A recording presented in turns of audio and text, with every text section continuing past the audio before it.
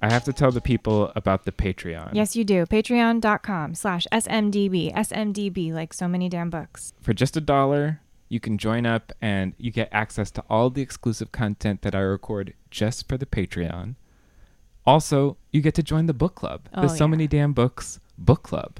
It's been some of the best conversations I've had about books. It really always sounds like a blast. I'll usually like come home and just hear like giggles coming from the library.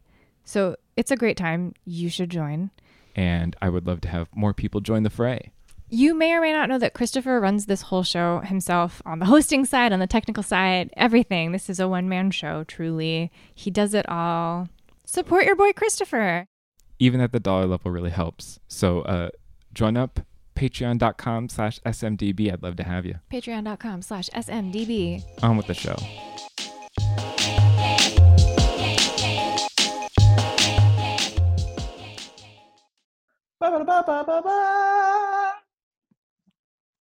Wow. But truer words, my man. Truer words. So many damn books. It's just so strange to think about the first time that we did this Yeah. versus where we are now. Yeah. And it's just so different. It's like everything is different. You and I are both married. I know we weren't when we started this. I mean, I was thinking about this the other day. I think when we did our test episodes, I had not even started dating Danny yet. No, I don't think so either. And also, I mean, when we did our test episodes, we didn't even have individual microphones. We had a little spaceship microphone that I actually found while we were moving. And I was like, I don't need this at all, but I am going to keep it for now. And Nostalgia, baby. yeah, it was a nostalgia keep for sure, because I didn't even realize I still had it. But we had put that microphone in between us and recorded, and it's just funny. Was that in your little apartment? That It was cool little apartment? Yeah, it was that neat little studio that had it was a studio that had a separate kitchen. Yeah, like down a pretty long a hallway, and in that hallway there was a built-in bookshelf. Yeah. Which I loved that was a great that place. You know, the places of our lives. What a great apartment that was. I threw a Christmas party there that fit like 15 people in that tiny spot. The magic of those weird not studios. Yeah, that was a great place. I loved it there. Yeah, and we recorded that first episode there, and then we pretty quickly we actually recorded in our friend's home studio for a while. Yeah, like the first 10 episodes or 15 even, maybe. Yeah. And then we moved into creating our own space and using our own. Yeah. Yeah. If we're feeling nostalgic because, you know, or I am, because you're leaving me, Drew. You're leaving our airwaves. It's true. Much like Bilbo Baggins. Did he leave his radio show for he the did. Shire? I hate to tell you this. Oh no. This is the episode where I tell you I still haven't read Lord of the Rings. Listen, this is it's a pretty major plot point that 2/3 of the way through the Return of the King, Bilbo is like, folks, I'm going off the air. It's right before he's like, you know what? It makes the most sense for me to stop before we are in the Eye of Sauron, before we head towards Mount Doom. Well, look, listen, okay, I feel like I'm going to spoil the whole book for you, but it's because he's like, he gives one inspiring speech and then runs out of the studio all the way to Mordor. And it's like, it's a very emotional scene. All that shit in the movie with the Eagles. Yeah. Peter Jackson made that up. That's crazy. Radio Bilbo shows up. All we hear is Radio Bilbo. brain Sauron with an SM-58, and that's the end of the movie. I that's one of those things where the creative license really like stays away from what the real book was about, and that was about free radio airwaves. Yeah, man, pirate radio. Woo! That's what podcasting has been from the very beginning. Yeah, it's all a Tolkien reference. we were two J.R.R. Tolkien super fans. Podcast. Bet you all didn't know that. But yes, it's true. Here we are, episode 175. And I was thinking about like, I don't know, like reading the thing I wrote to our patrons, and I was like, that's dumb. That's also special for them. Only that is special for them. Read your farewell note. But I mean, you and I have been engaged in this conversation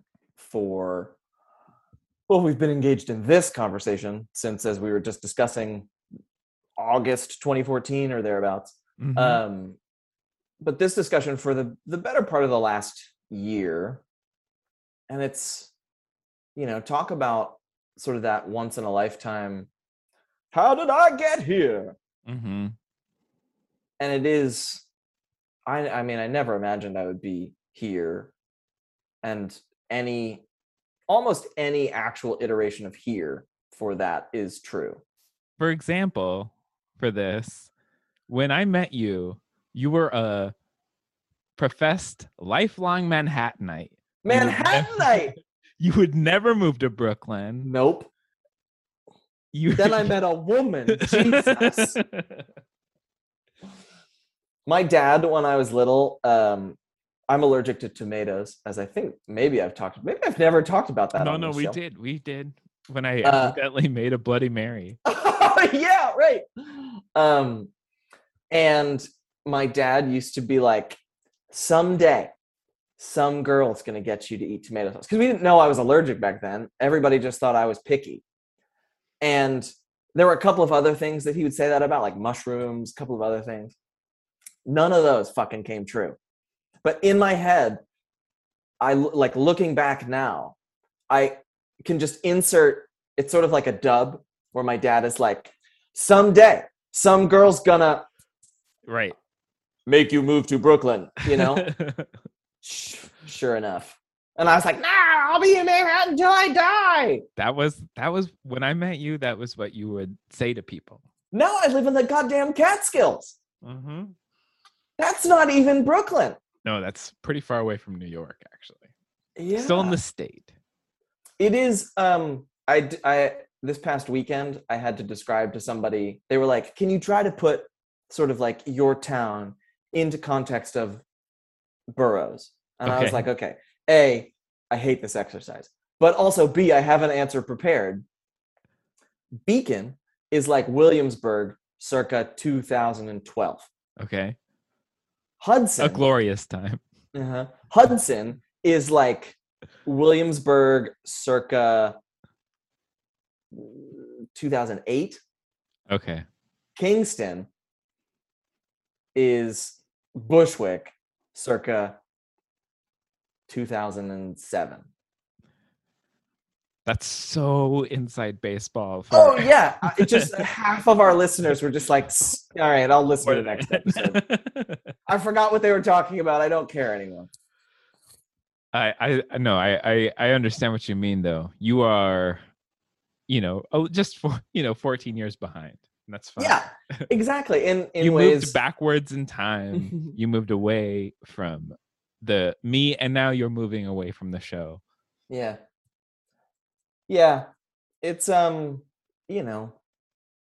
there's energy is a weird thing, and I never thought really that this is what would happen. But that feeling of needing to put my energy elsewhere, and then feeling bad about weirdly feeling bad about not being the person who I used to be, I think is one way to think about it. Yeah. In a sense of like, I miss my old self sometimes, but I know that he's not coming back. Sure. And it, I feel like every episode we've recorded for the last couple of months, I've been on the verge of tears at the end of every single episode. Hey, I understand. I feel the same way. I've known this was coming, of course, but I didn't know exactly how to prepare. So I just kept thinking about like, okay, just sort of scheduling. Scheduling was the only way I could prepare. Yeah, I feel that too. And it like we talked about the timeline a couple months ago. And then it was like the beginning of December, and we were both like, oh, that all okay, yeah. So it's here now. That's all happened. Yeah. So, let's still do what the people come to us for. Do what the people paid for. Yeah. Yeah. What their data plans are counting this month. Let's give them their, 26 megabytes worth or whatever it is. I don't know. It might be bigger.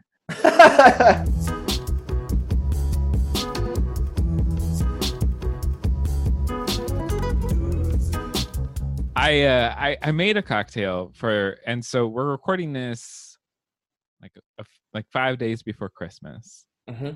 And so I'm deep in Christmas cocktail land.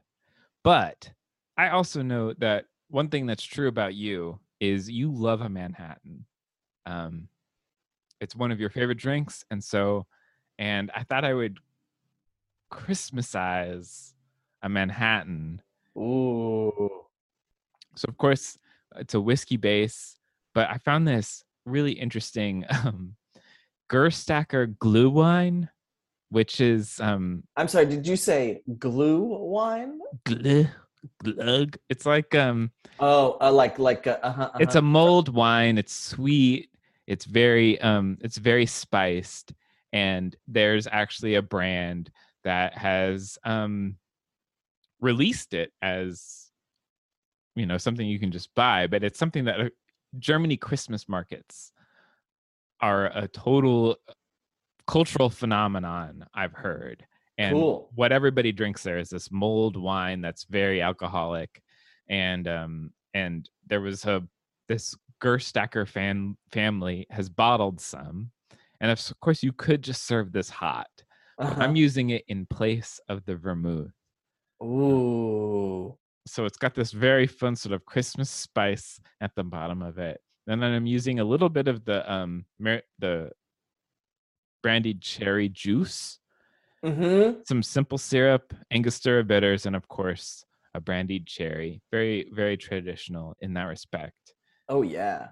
But it is a delicious drink. I wish we were sharing it, but my God, that's another big change. We were steadfastly against recording in any sort of remote fashion. Do you remember we turned down a couple of like pretty cool interviews because we were like, nah, that can't gotta come to us.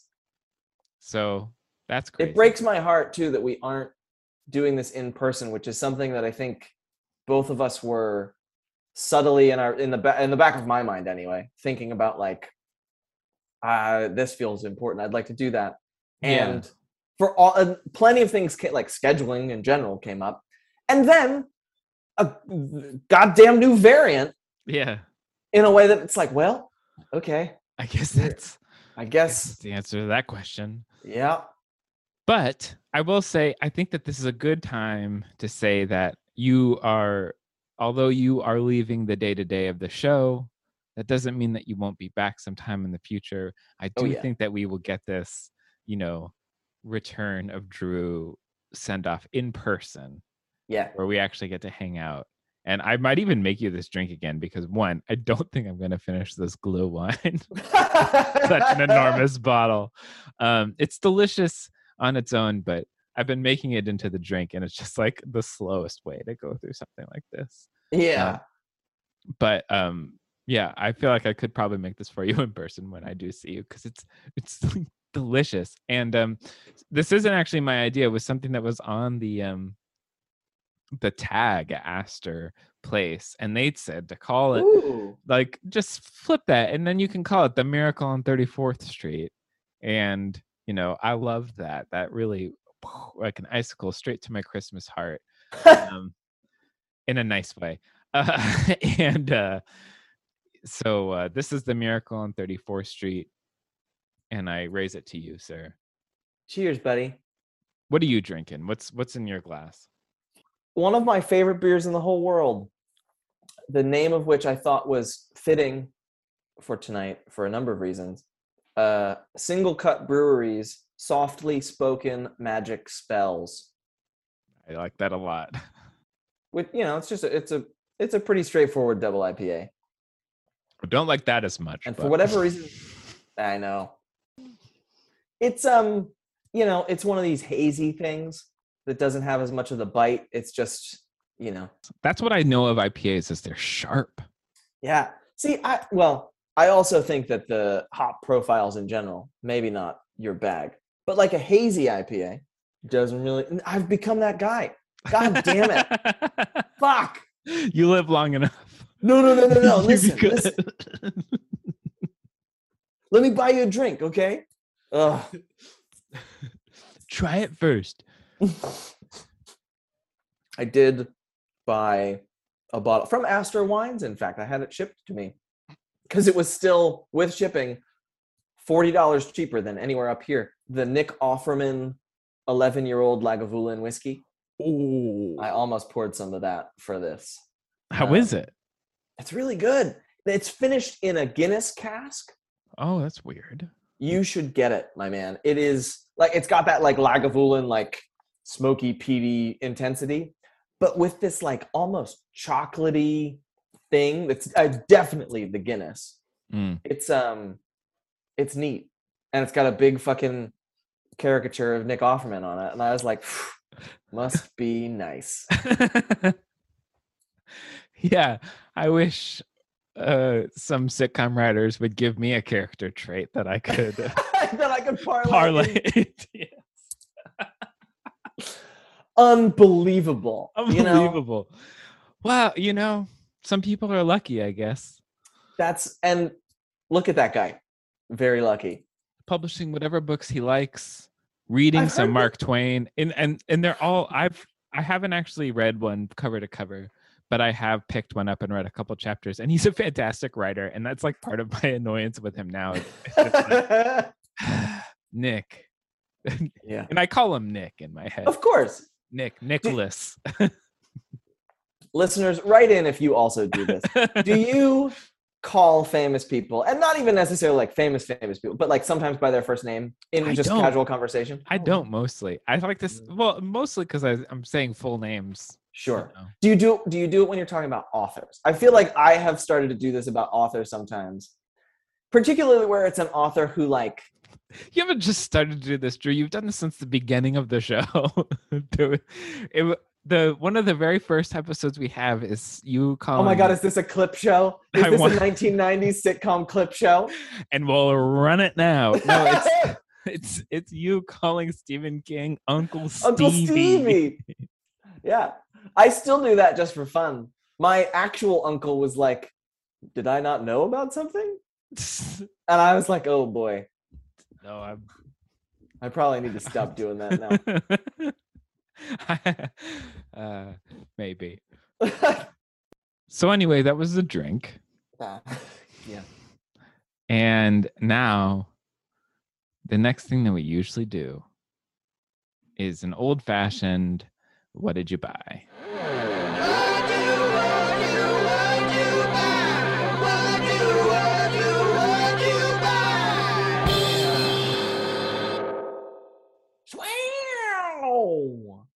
Fuck me, what did I buy? Shit. Oh, I did actually buy something. It's not a Christmas present. Okay. It's been really hard working at a bookstore not to buy something every time I'm in the bookstore, because I'm like, oh, I could look at that. And I have an employee discount. Yeah, it's might as well. It's I'm doing them a favor. The Tournament of Books shortlist came out. Indeed, it did. Many books that I was already conversant in. There's one that it was also on the New York Times top 10 list, and I've heard wild things about it, and I was like, I need to get on this, I think. And because it was from New York Review of Books, it's been very difficult to find. Benjamin Labatut's When We Cease to Understand the World, translated by Adrian Nathan West. And I will admit this wild thing. I didn't buy it at my bookstore. Oh. I bought it from another bookstore because my bookstore, I was filling orders for people, and it was like, oof. The going on the NYRB website, they were like, yeah, we don't know when we're going to get it back in stock. We were not expecting to be one of the New York Times top 10 books of the year. Also, you know a little bit about this too. Just like starting to understand the ins and outs of what some might call the supply chain, but as specifically applies to books. I think that anybody who got surprised by a surprise hit this season got, screwed a little because there just wasn't the infrastructure to then turn around and print another 5,000 of something, which is incredibly sad. But I don't think, I think they're going to be all right. Oh yeah. I kind of hadn't realized that NYRB has been like publishing new fiction as well. And they kind of have like a different design vibe. And I think that's cool. It's all weird stuff too. Right. Joshua Cohen has some novel that's like imagining something about his family and the Netanyahus or something. I don't know. Crazy. Would you buy anything?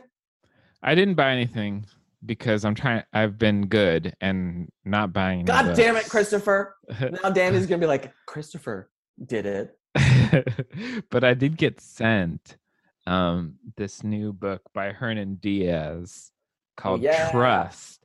And it's very cool because it came in an actual, an actual presentation, which is very rare for stuff that we get sent. Usually we get something in an envelope, and it's very sweet of anybody to send any physical books right now. But this came in an actual, it had like little crinkly papers in it. And it had this fold out thing because it's a novel in a novel in a novel where this novel is about this like rags to riches story, but it's like that narrative is contested by the narrative of the book. And so you're going to be reading like letters and other memoirs and someone else's novel that was about what really happened. And so cool. Yeah. This is one of these, they're clearly like excited about it because it comes out in May. Wow. Of 2022. So this is something to pre-order if that sounds interesting to you. It's about it's all set in the 20s and 30s, which is also interesting. Or at least the like novel that forms the center of it is. And so I heard about how incredible this is. Hernan Diaz is, of course, very celebrated for his last novel. A lot of people really loved it. And I haven't read it, but I am excited about this. And I love to actually be, sent the real thing. Although it does make me think as I'm looking at this, but also thinking about like those publishing meme accounts like Publishers Brunch and where they're talking about bonuses this year. And who got what bonuses at what level. And I'm thinking about, what did it cost to give this new, very buzzy book a fun package? Yeah. And who doesn't get a bonus because of it? And, it's weird to look at the ledger that way, but it's something that it's important to think about as we move into 2022. Equitable pay scale is important. Yeah. It's funny, we earlier today, the day that we're recording this, not the day that you're listening to it, that's how time works. We were texting about we were texting about a negative review of a very buzzy early 2022 book that was published recently online that I'm sure will have been discoursed to hell and back by the time people listen to this. Yes. But there was a paragraph that I loved. Honestly, I loved the reviewer's honesty, where the publisher was like, sorry, digital only galleys. And the reviewer was like, so why did I see on this celebrity's Instagram that they got a physical galley? Like, Right. fuck off. And there is, I feel like a backlash is a brewing to exactly that. They're like, you spent how much money on the fancy galleys in order to like try to get some views on TikTok and Instagram? And it is exciting. It is exciting. That's Yeah. not to discount the practice, because It's so fun when you get the thing and it's full of stuff and you're like, oh, wow. Or you Yeah. see the TikTokers and they're like, it's a cocktail. It's a Venetian mask. It's all this. and you're just like, it's cool. Yeah. You want to I be want part of that. it. Yeah. So I understand how it all happens. And ultimately, I'm just excited about reading this book. And Hernan Diaz, I mean, it should be said, these authors don't ask for this. They don't Right. they're not like, I demand our packaging. It's something that the publisher decides. And it's just interesting what they choose and what they don't. Yeah. Listen, regardless of what you think about Trust, can't wait for you to read In the Distance. Yeah. I feel like I gotta actually read both of these books because he seems very exciting. And a lot of people that we love are saying that it's fantastic. Yeah.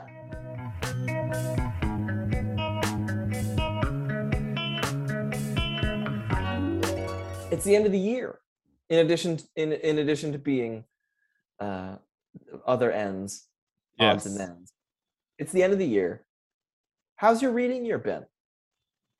It's been a weird year. It's funny. Something that I don't think a lot of people think about this show is we read every book we feature. Every single book. And all the way through, if we have someone on the show, we read their whole novel. Yep. And if they tell us to read a book, we read that whole book. And so I'm at around 80 books or so for the year of 2021. And that means that at least 48 or so, 45, 42, because we don't always feature a book for the episodes that are just us. But let's say 40, like over at least half, if not more, of my reading has been for the show. Wow. And I think that is, for some readers, that's like more than they read in a year. For some other people, they read more than that. It's not a big deal. But it is a lot of work. And I think that I understand as you're heading out that there's just there will be a nice sort of yoke lifted off your shoulders of things that, we read. And I love reading what the people that come on the show tell us to read, because what I love more than books is talking about books. And so talking about the book that someone else wanted me to read is one of the absolute joys. But it just means that I've read mostly for the show this year. Hang on. Okay. But also are you counting work reading? I'm not counting work reading. I've read an inordinate amount for work. And there's also books that I read for the show that we didn't even feature. Because of other reasons. So yeah, I read a lot for work. I read a lot for the show. Very little of the things that I read this year were just because purely I just wanted to read it. And I will say that maybe because of that, I don't know, but my favorite reads this year were rereads. Oh, yeah? I absolutely loved, after we had Ruth Ozeki on the show, and she was so proud of A Tale for the Time Being's audiobook. I listened to her read that, and it was absolutely fantastic. And it had this extra just frisson of something else because I knew that she loved doing it. Yeah, that's cool. I of course I'm imagining, and like I'm co-imagining this, But as I'm listening, I'm just like, she loved that. That was great. Yeah. Like my dear friend Ruth, you know. Yeah. Uh-huh. And so there was that. I also reread Special Topics of in Calamity Physics by Marisha Pessel. Oh, I wow. listened to that, and again, a fantastic book to reread. It was just a Oh my really God, exciting audiobook. how's the ending done? It's pretty normal. I Pretty guess, much. to be fair, I guess if you just read that, like if you read it a lot, it would actually translate Mm-hmm. and probably pack a pretty decent emotional wallop. It did. It did. At the end, what's the last line? Like, take all the time you need or something like that? Something like that. Yeah. Did It you, was really nice. side note about that book, you have a physical copy. Did Yeah. you take the test? I didn't take it when I first read it. I didn't take it now. You took it, I assume. I did. I think it's one of the few books on my shelf that I have put some marks actually in. Pencil to paper. Because I'm not a fucking monster. I don't. Hold on. That's crazy. I love that. What, that I did it, or that I did it in pencil? That you did it in pen. That you did it and did it in pencil it's so you. Oh well. To be fair, I don't think I do think I considered like writing an essay, and then I don't think I did it on the page, but I think I like sat down at my computer and like wrote a couple of sentences, and then I was like, wait a second, what am I doing? Yeah, literally no one cares, and so. So I had the weirdest reading year. I feel like that's a strange reading year for me, and I actually feel like because it's been such a weird reading year, I'm getting the chance to sort of reboot my reading habits and rethink how I read books for 2022, and that's exciting. So I like that. So it really isn't a numbers game. It really isn't. I don't care about how many books I read in 2021. What I do care about is just looking back and thinking that like I wish I'd done some more self choice and mixing up. And it just was a fact of I was weirdly busy with work reading, I guess. Yeah. So what about you? How was your reading this year? I mean, it's funny. I went more or less cold turkey off of Goodreads at like the end of June. Mm-hmm. And I've still been on here and there, like particularly for new books, like 2022 books or buzzy books that have just come out, where I feel like, oh, writing a review is actually, you know, as people often say, like the helpful thing. But then in September, I don't know if I've even told you this. I started doing this. I started writing down and just tracking what I read in a notebook. And that too has helped me like step back from the sort of Goodreads annual reading challenge kind of like numbers game of it. I would guess that I am probably on pace for what I have done the last 2 years, which is just north of 200. Mm-hmm. But yeah, it's funny. Like, this is a year that there were certainly plenty of 2021 books that I read and loved. But I think that some of my best reading experiences were either one of them is a galley for next year. I mean, like, and a couple of the others are older books that like authors who I have spent a little bit of time with, but who have now, like, I read something that made me go, oh, and it made me want to like really dive into their catalog. And that in and of itself is it's been a minute, I think, since that has happened. Mm-hmm. It was this year was Brian Evanson. I read Last Days, which I think I mentioned. Well, I mentioned the Evanson set on our last episode. Yeah. I read Last Days, and it was like the I think it was the Memorex guy, where he's like blown back in the chair. listening to his records or whatever. It was that. I was just like, whoa! And that book is 15 years old. And then I've been reading Octavia Butler's Patternist series. And that too, it's just like absolutely transfixed in a way that it's like I will think about 2021 in terms of reading four of those five, the four in print of those 5 books in that series, because it felt very tangible. Trying to think if I did any good rereads this year. I think I did. There's something that I reread that I liked, but who knows what it was. Let me ask you a question, Drew. Yeah. As someone who has read 200 books in a year for a few years now, Yeah. Well, let me preface this by saying that you are the most generous reader that I've ever met in my life. And it has informed my own reading. It is informed how this show is put together. You give authors all of this. You give them as much line as they've asked for. And it's something that I admire. It's something that I've wanted to emulate, because with that philosophy in mind, you have gotten to take some incredible journeys with writers that I don't think that everybody would take, because you really don't let someone trying something wild turn you off from it. You were just like, how did you get there? Let's get there together in some way.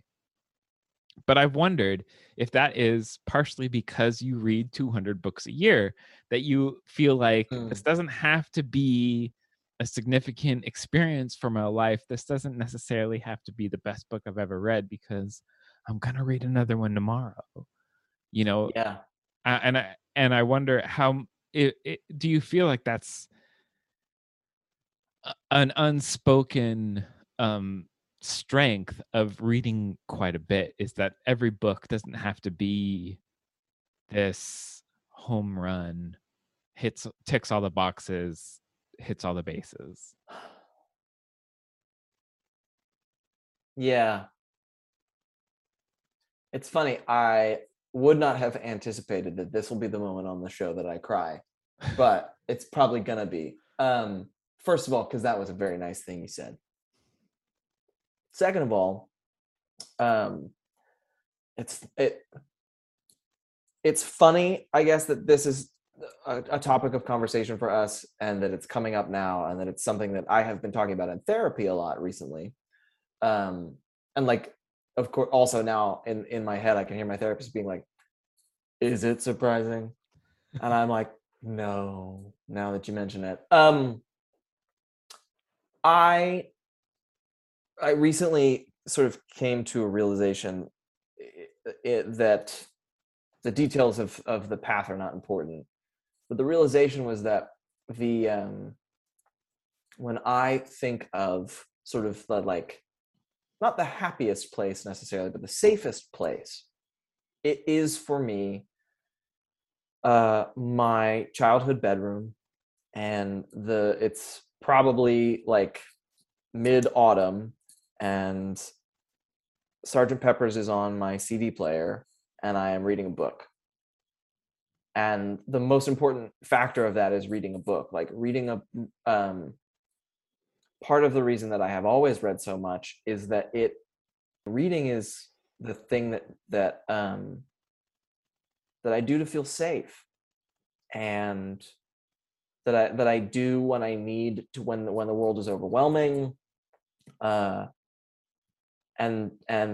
at 33 years old, the things that I started doing more or less unintentionally, like, I certainly didn't start reading so much with any kind of purpose when I was a kid, but it helped me make sense of the world, and it helped me make sense of a house, a town, a life that sometimes, when I was an early teenager, certainly, but even a little bit before that, like I didn't understand it. I wanted order.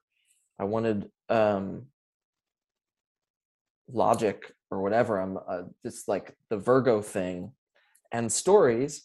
Even the wildest, weirdest stories have you can find some structure in them, and for a while, like certainly in the early days pre-show of Raging Biblioholism, I definitely like tried to hone my critical knife sometimes and really be like, you fucked up, you didn't do this thing well, gotcha. And I remember Isaac Fitzgerald when he started BuzzFeed Books and was like, we're not going to do negative reviews. And you and I even talked about this because we knew each other by the time, and being like, that seems crazy. Sometimes it's important to be like, to engage with something and recognize that it didn't work and sort of talk about the why and the wherefore. And I think that at some point, all of this sort of came together in this sense of nobody gets it right every time. In fact, most people get it wrong most of the time.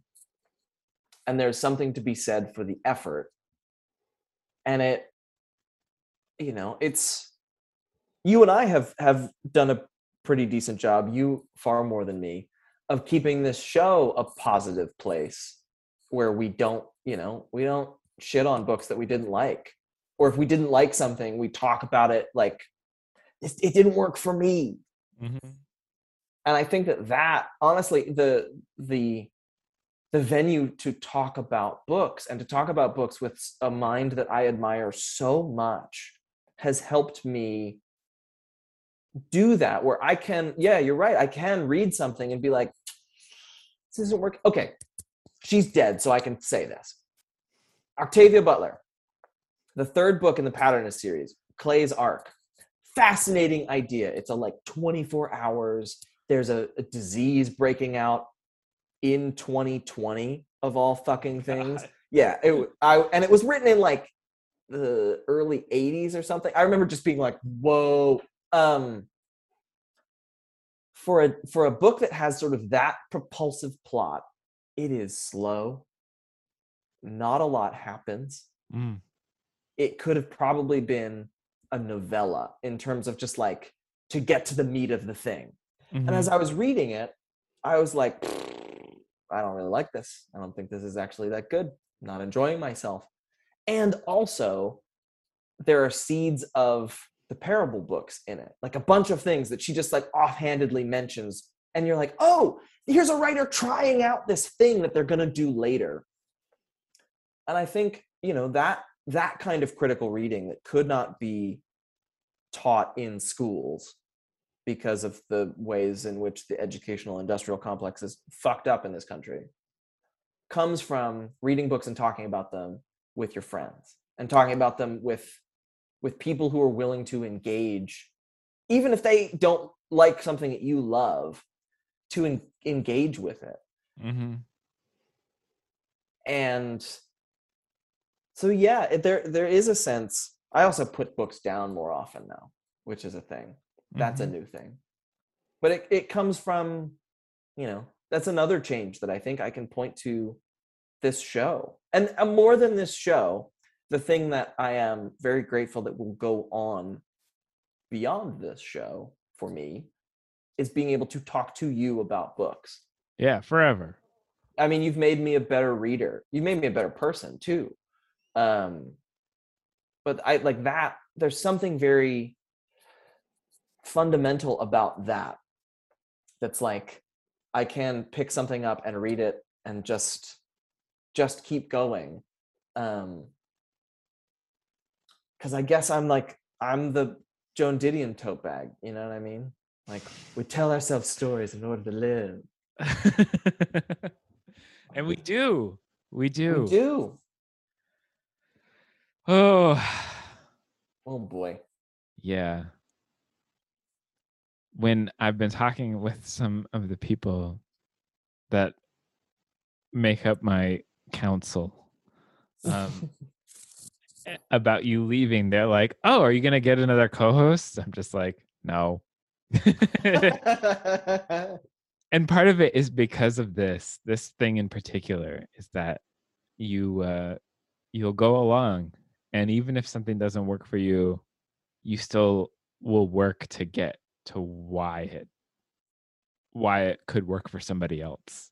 And I just think that that's the most important thing, because ultimately at the bottom of all of this, about at the bottom of every book, is someone was sitting down with an idea that they had and followed it to the end of thousands and thousands of words. Yeah. Isn't that incredible? It's crazy. It's crazy. Like- It's such a crazy thing to do. And I love that we get to do it like at this like big, huge macro level. Yeah. I mean, honestly, some of that comes from learning how to convince you to like to pitch a book to you and be like, here, listen, go with me on this. I think you'll like, there's a dog in it. You know what I mean? That is sort of the magic word. Wait a minute, a dog? What kind of dog? What kind of dog? Does it die? does it talk?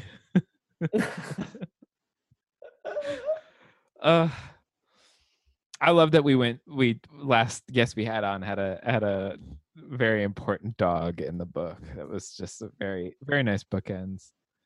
A faithful listener of the show reached out to me and was like, that episode was so great. I don't really like horror, but you guys really sold me on that book. I'm gonna go get it. And I was like, I need to reiterate, because I think I know your reading tastes well enough. It's not great with the dog. Well, okay. The Eugene Lim, different experience Oh, with right! the dog than the Cus Marino. We've had 2 dog books. We've had 2 dog books recently. Admittedly, things go a little bit better with Eugene Lim's dog, but it's not great in a different way. Yeah, it's so strange. It's not great in an Elon Musk kind of way. Oh, God. Oh God, he's here now. Mr. Musk, I love Dogecoin. Please, sir. Okay, so one more question here before we head off into our normal segment is: did we fulfill your goals? Did you have a goal with this show that you wanted to have, and now we did it?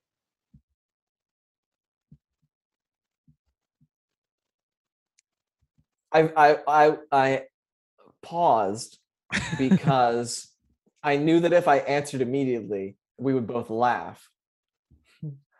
But I want it to land. No. We didn't. No, we didn't achieve the goal. No, I had no goal for this because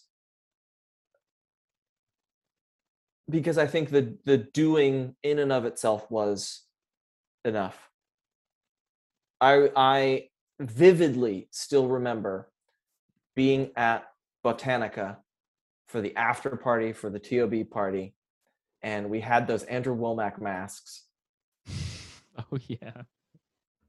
And I was like, I had been up for like 3 days out of the last 4. I had gotten off a plane and gone to work and the whole thing.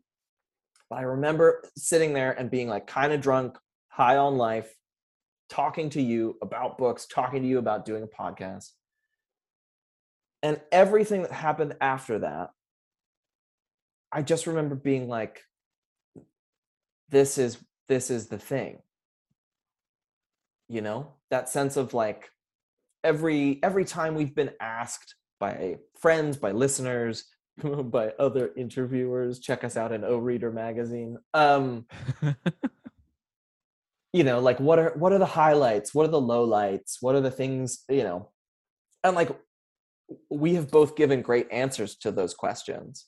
But I think that the answer that I have never given, maybe because I was holding it out until now, or just because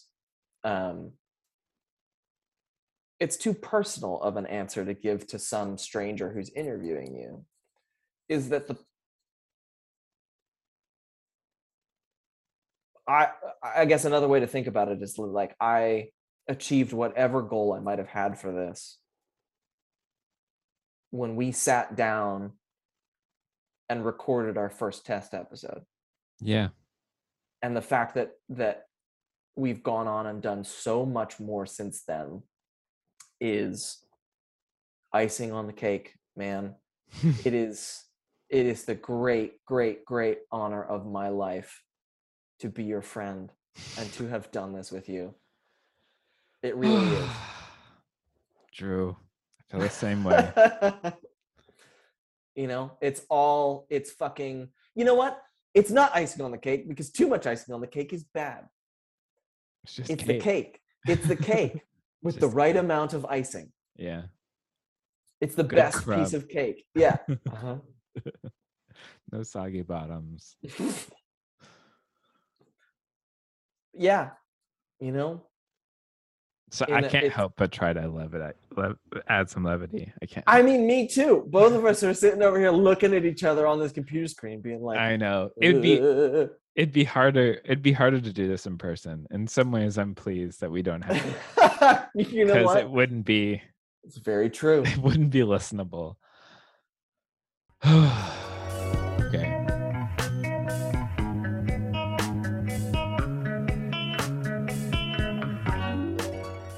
Next up is recommendations. That's the next thing that happens in a normal episode of So Many Damn Books. That is the next thing that happens.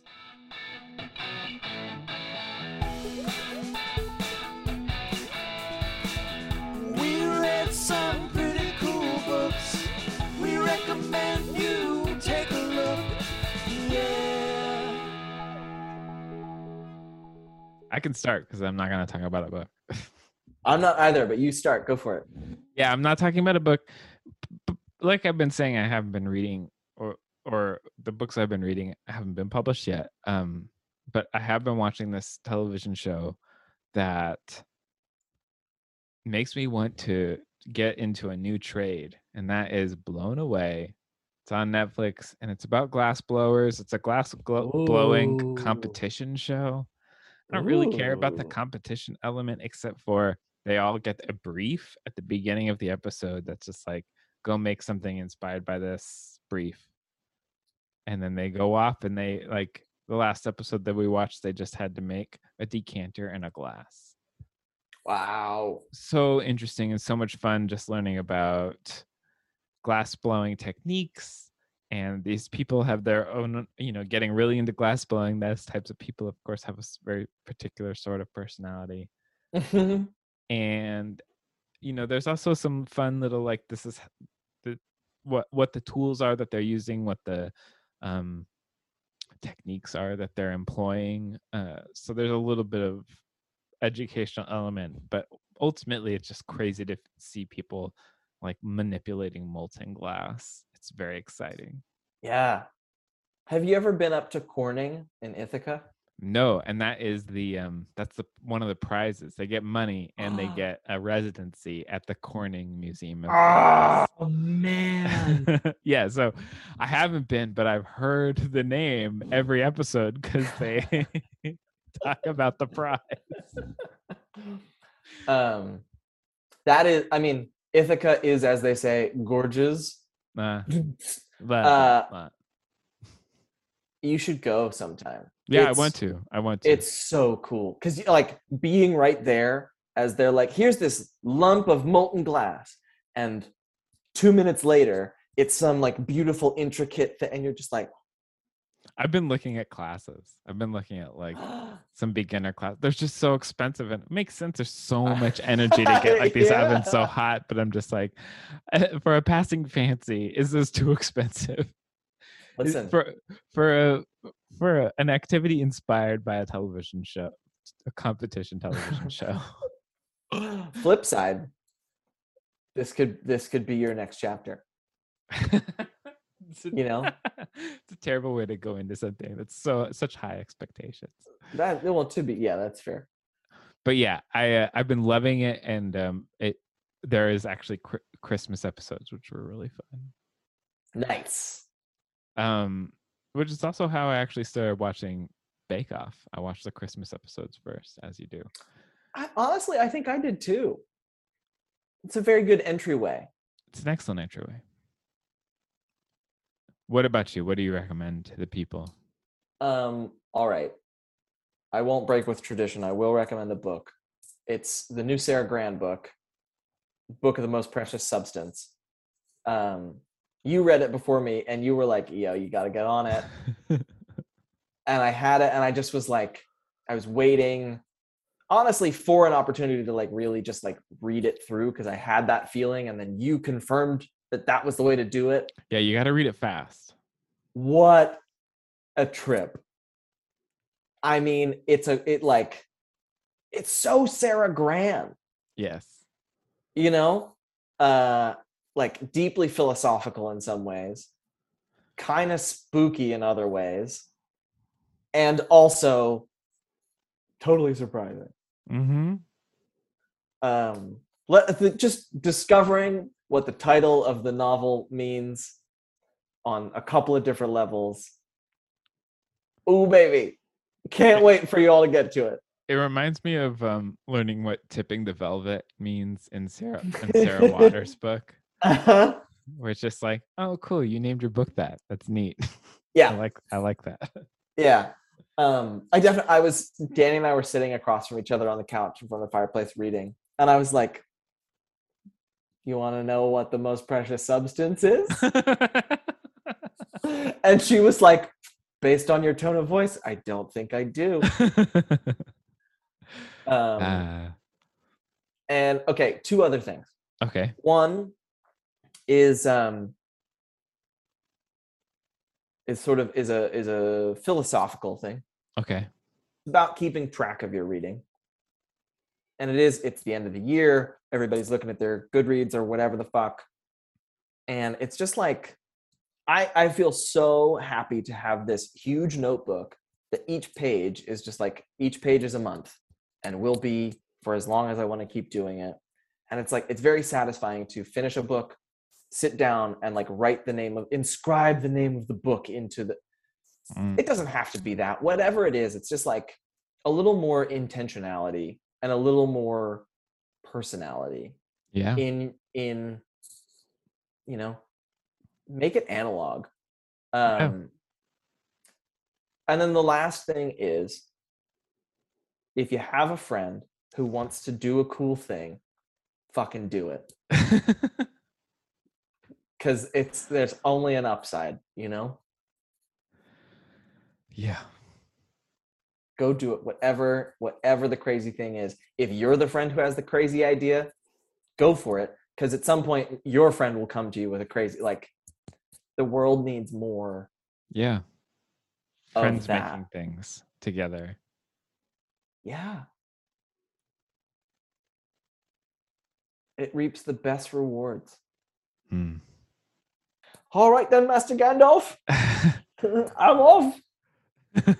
I will say to the listeners, I will be continuing on, as I've alluded. Drew will sometimes come back, and I will still be interviewing writers and other people, maybe friends of mine, who knows.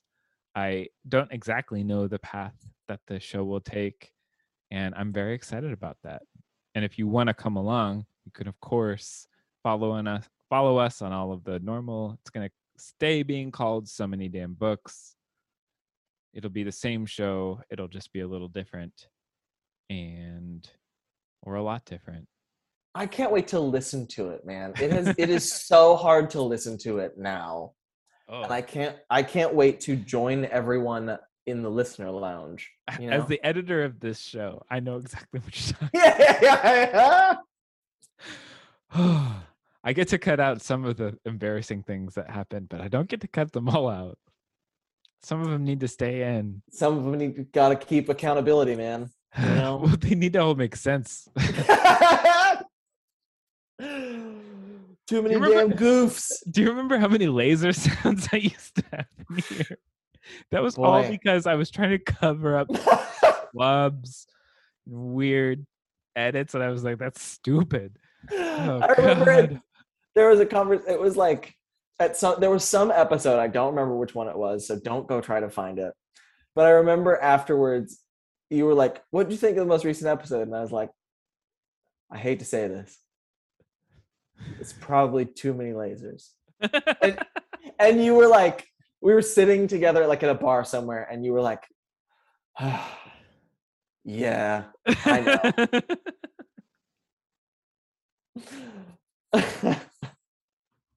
And I was like, "Look, don't get me wrong, I love the lasers." And you were like, "No, I knew as I was doing it, I didn't know what else to do." So many lasers. Look, there's been challenges sometimes. Every laser had a meaning. If every laser has a meaning.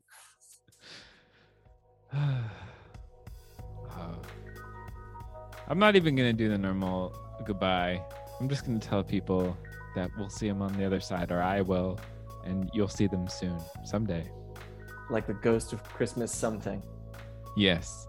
And we hope that you have a great start to 2022. Yes, indeed. Have a great beginning to the year. That's the most important thing. Whatever you do at the beginning of the year, we hope it shatters the illusions that you had before and revealed a full new vista. We will be raising a glass to you. Yes. As we always do. And a glass to you, Drew. Cheers. A glass to you, Christopher. Thanks for everything. I love you, buddy. Love you too.